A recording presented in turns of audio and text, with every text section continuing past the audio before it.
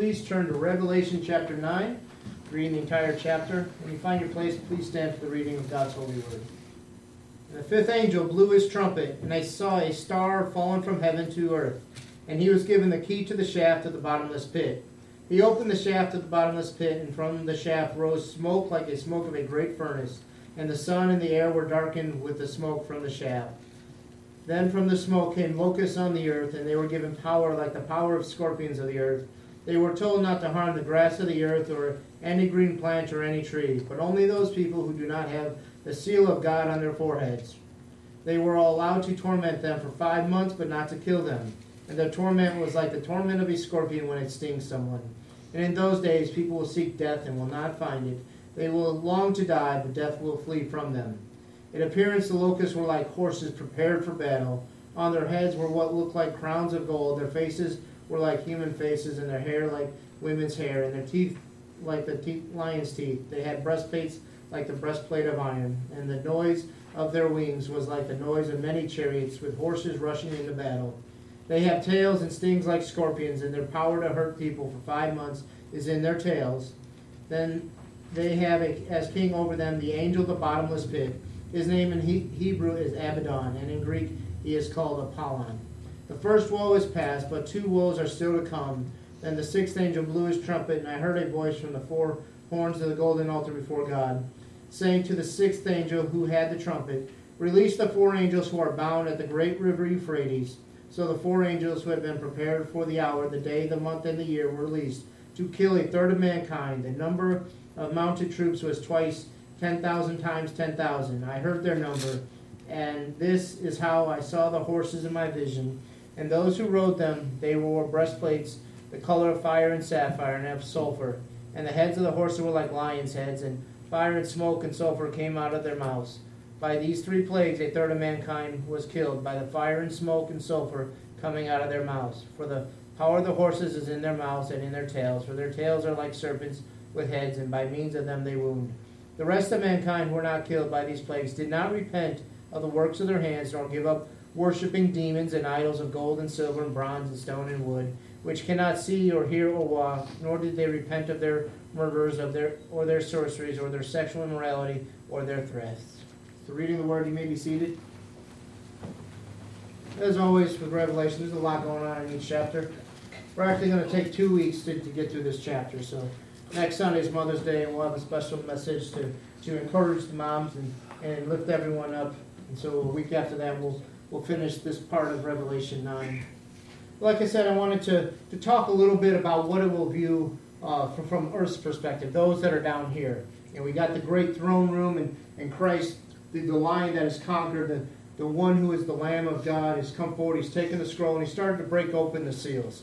And we see the seals unleash all these different things. And then with the 7th seal, we see trumpets are starting to be blown. And we see one crying out in heaven saying, "Woe, woe, woe to them that dwell on the earth." I tell you, it will not be a good time to dwell on the earth when these seals are broken. A lot of times as we look, we have what Billy Graham once famously said, to take the Bible in one hand and the newspaper in another. We call these newspaper exegetes. The problem with this is sometimes we try to make the newspaper fit into the Bible. And instead of looking at the Bible and saying, this is what the Word of God has said, and acknowledging it when it has come to pass.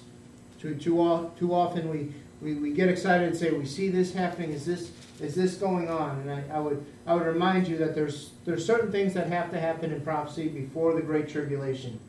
But one of those things for us that I do not want you to worry about the things that fall upon those on the earth is that you, church, will be called home. You will be in heaven. You will be raptured. You do not need to worry about the scorpion sting. You do not need to worry about the horse's head being like a snake stinging you. It's not meant for you. No more than the flood was meant for Noah. Noah was lifted up and above, and we will as well. I want us to remind us that when we look at the newspaper exegete type model, what do we see happening? We look at the world and history through the perspective of the United States. The problem is the United States is not very old, and that's not the timeline we should be using. We should be looking at the nation of Israel. That is God's timeline. That is what has been prophesied about. You could search long and hard all throughout the Bible, and you will not find one mention of the United States. You could try and force it in there, but it's not in there. What is in there is the apple of God's eye, the people of Israel. And so, as we talk about that, let's look at the signs that were talked about that will precede the Great Tribulation. The Great Tribulation is those final 7 years that we're looking over and down on the earth. So the first major sign of the end of the age, or this period in time, it's not truly the end of the world, but the end of this age. It's from Matthew, where Jesus speaks. Jesus left the temple, was going away, when his disciples came to the point out to him the buildings of the temple. But he answered them, "You see all these, do you not? Truly I say to you, there will not be left one stone upon another that will not be thrown down." As he sat on the Mount of Olives, the disciples came to him privately, saying, "Tell us, when will these things be? And what will be the sign of the coming of the end of the age?" And Jesus answers them, "See that no one lead you astray, for many will come in my name, saying, I am the Christ, and they will lead many astray. And you will hear of wars and rumors of wars. See that you are not alarmed, for this must take place, but the end is not yet. For nation will rise against nation, and kingdom against kingdom, and there will be famines and earthquakes in various places. All these are but the beginning of the birth pains." Just to put in context what's going on here with this chapter in Matthew 24, the Pharisees in chapter 23 are trying to trap Jesus. They're asking him trapping questions so they could disqualify him as a possible Messiah. They did not want to recognize his authority. They did not want to recognize Jesus for who he is, the living Son of God, the Messiah, who would take away the sins from the people. We have many people today, and maybe some are here, that they don't really want to recognize Jesus as the Messiah. They don't want to give him that authority over their lives. And so we try to make accusations, and we try to make up things, but you will not trap Jesus. Amen. Jesus is the author of life. He is indeed the very Word itself. He is the Word of God. Amen. When we talk about the Bible being the Holy Word, there's nothing holy about this, the binding in here, or the leather outside, or the pages. What is holy is the very Word of God that is reprinted in our language so that we can understand it. Amen. That is what is holy. Christ himself is holy. And Jesus warns them, says, "You brood of vipers, how will you escape being sentenced to hell?" Understand who has that authority. It is Jesus. When we say Jesus will save you from your sins, the judge is offering you a pardon. And when you mock the judge, you're not going to get pardoned. He goes on to talk about Jerusalem and her children. He said, "Long have I desired to gather you up, as a mother hen gathers her chicks in her wings." But it was not to be that day. That's what Jesus longed. He did not want what was about to happen to happen to the people, but they rejected him. As the prophecies had said. Just like the prophecies we're just about to read, you cannot stop it from happening. Amen. There's no way around it.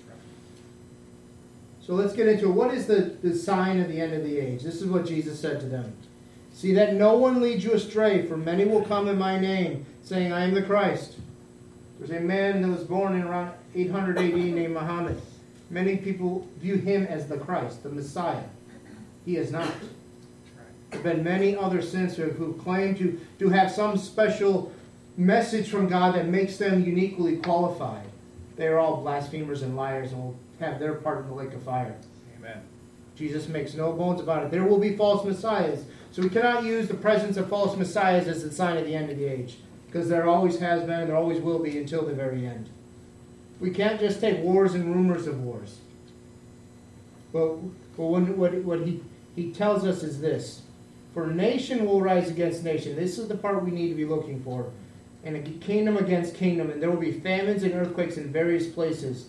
And these will be but the beginning of the birth pains. For us adults here, I don't think I have to go through what birth pains means. But for the sake of the kids here, when a child is about to be born, the mother has these great pains inside her called contractions. At first they start off slow and they're painful but not that bad. But they increase and they get worse and worse and worse to the point that they are almost unbearable. But right as they feel to that point, the child is born and she forgets about the pain and holds the gift of God in her arms. And she praises God for that. And that is what the end will be like. We will see these things increasing, getting worse and worse and worse. And the world will be crying out, not knowing how to deal with all this pain. But then the child will be born. The Messiah will return. Christ our King. We will see him in the clouds. We will say, Amen. Come, Lord Jesus, come quickly. Those are exciting times that we should look forward to. Amen. But specifically, he talks about wars and rumors of wars. But then he goes on to say, kingdom shall rise against kingdom, and nation shall rise against nation. You could search the history of the world over. There's only been one period in time this description fits. What do you think that is? No. Started with World War I. And then World War II. And the historians will tell you World War I and World War II were really one war.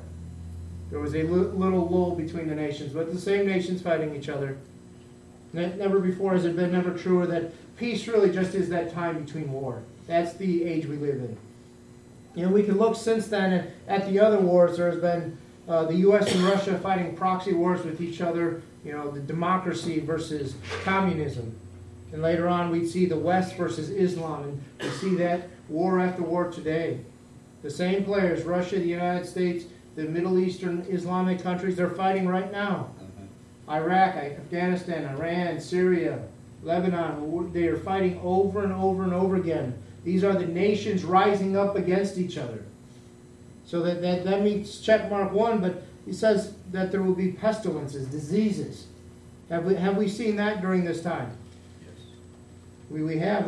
Let me give you a few examples. Starting in 1914, where World War I starts. In 1918, 23 million died of disease related to the war from World War I. 23 million died of disease. Not of the actual fighting, but the aftermath. In 1920, the Great Chinese Famine killed 36 million Chinese people. 40 more million died in utero because their mothers were so malnourished that they could not be born. They do not have enough nutrition. 1921, the Great Russian Famine estimates 8 million died. 1929, as we all know, the Great Depression. There's an estimated between 8 and 12 million deaths related to the Great Depression. In this time period, that's roughly 120 million died during the periods of World War I and World War II from pestilence, from diseases. So the one final sign that Jesus gave was earthquakes. There's been a few earthquakes. I'll go over the ones that have done major damage during this time period. In 1905 in India, 19,000 people were killed from an earthquake. 1906 in Chile, 20,000. 08 in Italy, 70,000. In Italy again in 1915, 30,000. Indonesia in 1917, 15,000. 1918, China, 10,000. China again in 1920, 200,000. 1923, Japan, 143,000. It goes on, thousands and thousands and thousands. But this is where it really gets interesting. We now have the technology to look back at the history of the world when there was earthquakes. We can do geographical studies and geometrical studies of the plates and when the earthquakes are. From AD 30, when Jesus enters his ministry, to AD 1000, the world records 5 major earthquakes. They define a major earthquake as one capable of killing 10,000 or more people. That is a major earthquake. 5 of them. The 14th century had 157. The 15th century had 174. The 16th century had 253. The 17th, 278. Like the birth pains are increasing. 18th century, 640. 19th century, anyone want to take a guess? 2,119. The 20th century, want to guess? 900,000. I tell you with all clarity that the scriptures are coming true that Jesus spoke about. That the end of days is upon us. The reality, if you take 900,000 and do the math, that's an earthquake every hour. That's a lot of contractions. That's a lot of birth pain. We need to realize that Christ is about to come again. Spoke about it in the discipleship class about adoption. We need to live as if we are adopted by the Most High God. Live lives worthy of that adoption. Christ is coming. You do not want him to return and find you unworthy. We need to be ready and living our lives as if he's about to return because he is about to return. Probably the greatest prophetic sign in all of Scripture of what was to happen is the rebirth of Israel. Israel being a nation again. World War II helped spawn what's called the Zionist movement, which borrowed the phrase from the Christian Restoration movement, a land without a people for a people without a land. As you know, in World War II, over 6 million Jews were killed. And so the leaders in Europe said, well, look at their homeland in Israel. It's barren. There's hardly anyone there. So they shipped them back. And many returned. May 15, 1948, Israel became a nation again. There were 2 countries that acknowledged her. You know what the 2 countries are? United States and Russia. Who are your 2 world superpowers? I will bless those, Abraham, who bless you. Understand, there have been many men and women who have worked hard to make this country great. But this country is great because of God's blessing. You go against God's people, you'll see this country very quickly not be great. Amen. And I believe we're already seeing that. Now, I want us to understand this regathering of the people to Israel. These are not the Messianic Jews, the believers in the Messiah. This is part 1 of a 2-part phase of regathering. That part 1 includes gathering ethnic Israel, but not the believers in Messiah, but people who are very much like the Americans today. You go out there and people will say, I'm American, yeah, I'm Christian, but when you get down to it and you examine their life and you look for the fruit, there is no evidence of it, and that's what you'll find in Israel today. There is so little evidence of people believing in Jesus. These are not the people when Jesus said, I will not come again until they say, blessed is he who comes in the name of the Lord. These are not yet that people, but a day will soon come, and this is in fulfillment of Ezekiel's prophecy in chapter 20. Now, as we look on, this would bring us to 1967, what's known as the Six-Day War. Israel is attacked, and they defend themselves, and they beat back all of their attackers in 6 days. I want you to understand what has happened here. Every nation of the Muslims in the Middle East got together and attacked Israel. I want you to imagine every major nation that lives around the United States, if they attacked us, what would happen? Maybe we'd be able to defend ourselves because of our military might, but it would not be pretty. But in 6 days, they put down over 20 nations. You want to know a little history, the issues they talk about on the news about the Palestinians today. They're really not Palestinians. They're descendants of the same soldiers from the 67 and the 6-Day War. The countries would not allow them back in because they have shamed Allah. Because Allah is never supposed to lose a war. Well, guess what? He's a false God. He's going to lose every war. Amen. And through God's mighty hand, they not only won the war, but they retook Jerusalem, their capital city. They retook the Golan Heights in the north, which is a very strategic defense point. And that's why nobody's tried to attack them militarily since then. They've done it through guerrilla warfare. So when we look at all the things that God said would be, that they're starting to come to place. Now the things we talk about now will be yet future. But there's one thing in the future that we look at, and any of you that have studied prophecy or any period of time will come across the names Gog and Magog, the war of the Northern Alliance. This war will happen before the tribulation, and we could talk about why that is specifically in a minute. But what happens here, and I want us to understand that the word Gog is a word simply, is a title. It means Pharaoh, Kaiser, Czar, President. It's that type of word. So when they say Gog and Magog, they're saying the leader of Magog. And so we look and it says there's an alliance between Magog, Meshach, and Tubal. This is from Ezekiel. And you and I will hear those names. We don't really recognize those names, do we? They're not something that pops off the charts on the map to us. But in Ezekiel's day, they were all tribes of a foreign entity. Guess where all those tribes resided? Modern-day Russia. And in fact, the capital was Magog, which now is known as Moscow. And Ezekiel is warned that God will put hooks into the jaw of Magog and pull him down into war. And what's going to happen? He said if you look to the extreme north, and if you were to take a line on a map from Jerusalem and go exactly north, you'd run right into the capital of Russia. Moscow.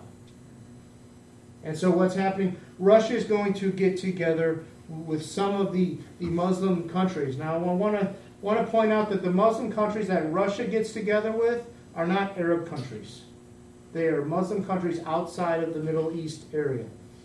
We have Persia in Iran. We have Kush in Ethiopia, Put in Somalia. Gomer is Germany. You can look, they all translate, and these are the historical peoples with a new name. And then we have Togomar, which is modern-day Armenia. Why do they go? And it says the world is not happy because they go and attack Israel. Why do they go? For selfish reason, simply to acquire wealth, to take oil, to take the spoils. They have no desire to conquer and live in that land, as most wars are fought over. They desire to go and take what they have. And so this will happen before the tribulation, and all the requirements for this are set up now. Israel is a nation. And Ezekiel's prophecy said the wastelands will be inhabited, and Israel is living with unwalled villages. The prophecy said, let us go down to Israel and attack them without walls. But what happens in this war? This is the thing that will bring the regathering of the faithful to Israel. The entire world will recognize that Israel does not win this war. Their God does. Amen. There will be so many dead soldiers on the battlefield that Ezekiel says it will take 7 years to bury the bodies. It will take another 7 months to clear the fields from all the machinery to disable that. And that is why this prophecy cannot take place during the tribulation. Tribulation is 7 years. If 7 months and 7 years are decreed for cleanup, something is not happening the way it would be in the tribulation. So we know this is one of those prophecies that must take beforehand. God will fight for them, as he always has. Every time somebody's tried to attack Israel since they've been reborn, they have failed miserably. Absolutely miserably. This will lead up to the one thing probably as Americans we dread the most. Whether you like it or not, we are people who like democracy. We are people who like the rights that we have. We like being a sovereign nation. But Scripture declares that there will be a one-world government. We won't like it. But outside of our current president, about every president in the past, in my lifetime, has talked about a one-world government. They've used it in speeches. They've made policies to help implement this. It's where the world is going. And it should not make you afraid. When you see these things happening, you should look up and know your redemption is near. Mm-hmm. And this will lead to a divided world. The one world government will not last, and it will divide into 10 kingdoms. And this will give rise to the first seal, the first horse of the apocalypse known as the Antichrist. He will not be recognized right away. You and I will not recognize him, for we will be called up in the rapture. But after we are gone, and the Holy Spirit is removed, who is known as the restrainer to the Antichrist, that day will come where he will reveal himself. And to many, he'll feel like Jesus and sound like Jesus and do things Jesus did, because he is an Antichrist. He is a false Messiah. He will perform many miracles and deceive many. He will offer peace to Israel. They will sign a 7-year peace treaty with him, and that will begin the period known as the Great Tribulation. We look at the second seal, and you'll see war breaks out across the earth. 3 kingdoms of the 10 will fall, and they will be afraid to make war with the Antichrist. The third seal will come and cause great famine all over the world. Many will die, but it says, do not hurt the oil and the wine. In God's mercy, the medicine, the things that bring healing are not hurt. The fourth seal is probably, to me, is the scariest of all the horsemen. He's scarier than the Antichrist.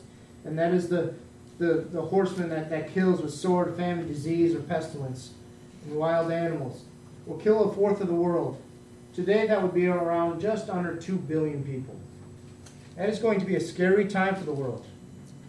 But you and I as Christians will be in heaven and will be saved. Glorify your name, Lord. Answer our prayers that we prayed for 2,000 years.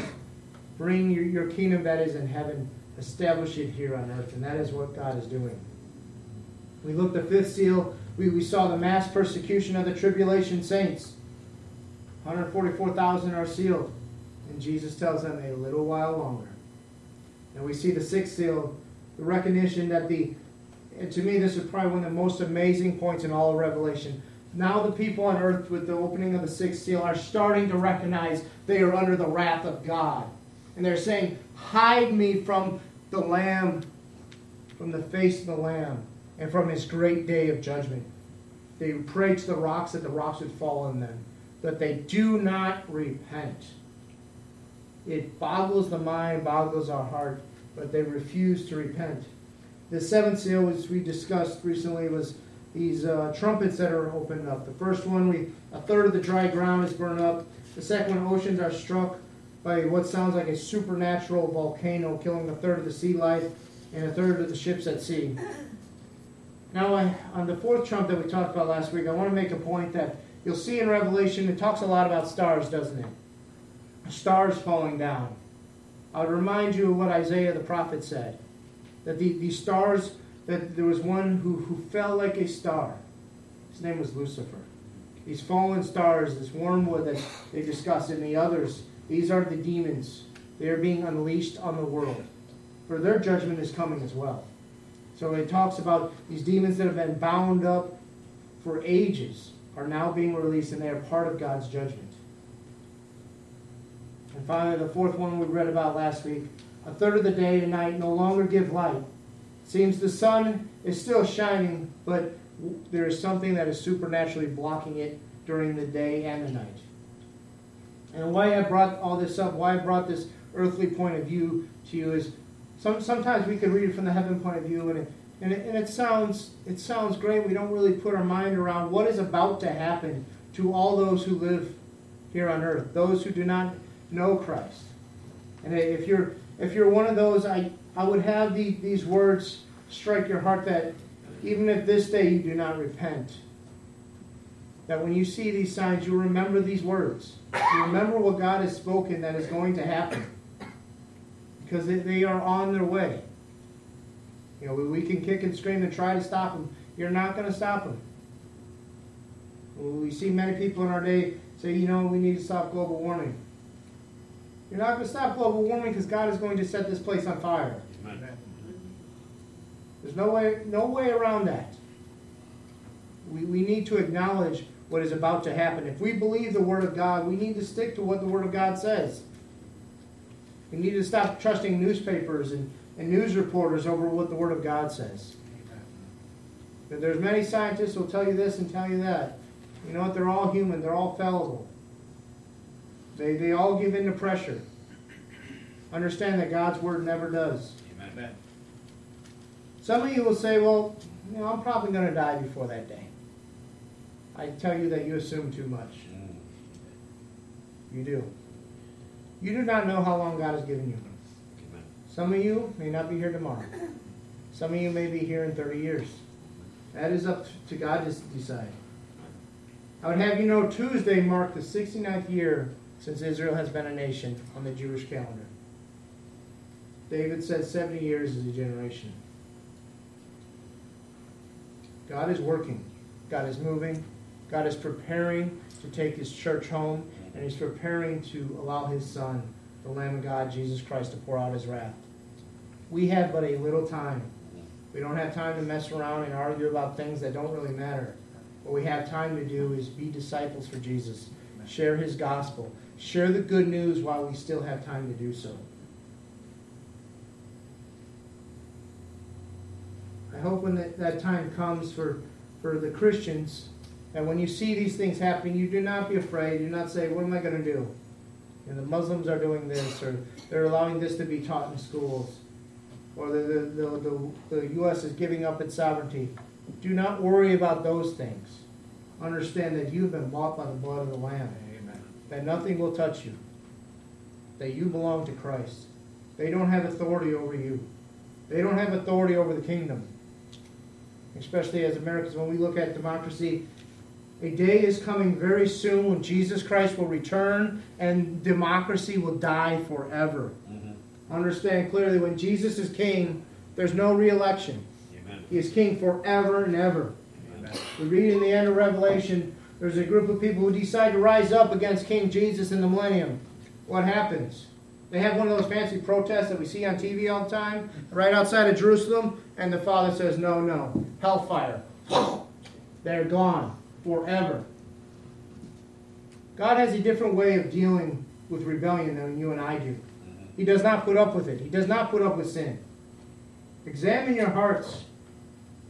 Christ may come this very hour. Right. Are you really ready to see the face of the Lamb of God? Or is it going to terrify you? Some of us, it should terrify us. Terrify us to our knees, where we get down on our knees and repent. Amen. Can I remind you of the words of Luke 21? Now when these things begin to take place, straighten up and raise your heads, because your redemption is near. Christians, you have no reason to worry. But I want to say one final statement. There are many people, there may be some in this room, but there's definitely all throughout our neighborhoods and our families that say they know Jesus. I'll remind you, Satan knows Jesus. Amen. Satan's fate is already sealed. Mm-hmm. Your fate is not. Before you is the altar. You can bend the knee and receive the salvation that Christ gives willingly now. Amen. You're going to find it much harder. You'll find it when the Great Tribulation comes that there will be a whole military force looking for Christians for the simple purpose of killing them. Mm-hmm. They will not dare hear God's declaration declared. There will be many things God does during that time. It will be hard to believe, to stand as a Christian. You'll come to church and your pastor won't be here. The government won't allow this church to be here. You can come now while it's easy. Come now while Jesus has offered it to you. Or you can wait, you can be stubborn and pretend you know Jesus. There's many here that pretend to know Jesus. How many actually do? Maybe the better question is, how many people here does Jesus know? Because we are not the ones that get open the scrolls to the book of life and say, I know Jesus, I'm in. You don't get to register your own name. He registers your name for you. He says, Father, here is the invite list to the wedding. These are all the people that know me, and I know them, and I am inviting them, for they are my bride. All these people, I offered them an invitation, but they refused. So now when they come, and they try to come into your presence, Father, they do not have the proper attire. They are not wearing what you would wear to a wedding. Jesus gives a parable about this. What will there be? There will be weeping and gnashing of teeth, because the Father will throw them out into utter darkness. We call it hell. It does not need to be you. You do not have to endure that. What you need to do is make yourself right to God. You need to open your heart, expose your sins, and say, Father, forgive me. I need the blood of your Son. I need the salvation that you offered me through your Son, Jesus Christ. Do not wait another day. Amen. It said, you do not know the time appointed for your death. And some of you will never die. You should rejoice in that. But also you should live accordingly. Amen. Great things have been given to you. Great expectations are made of you. To be a disciple of Jesus Christ, and that's what you are to be. Amen. Means that you are to live your life for Him. You are to follow Him. You are to surrender all to Him. Have you done that? If you have not, I encourage you to do it this day. Let us pray. Now, Father, Lord Jesus, I give you thanks for this day. I give you thanks for the many blessings, Lord. I give you thanks for the great honor of being able to bend the knee to you, Lord God, and to receive forgiveness of our sins, salvation of our souls. Most importantly, Lord, we thank you that you allow us to be disciples. You allow us to be co-heirs in your kingdom. Bring your kingdom quickly, Lord. We know all the things that are about to come to pass. Your word declares them to us. But we are not afraid, for we look up and we see our redemption in you, Jesus. In your holy name, amen.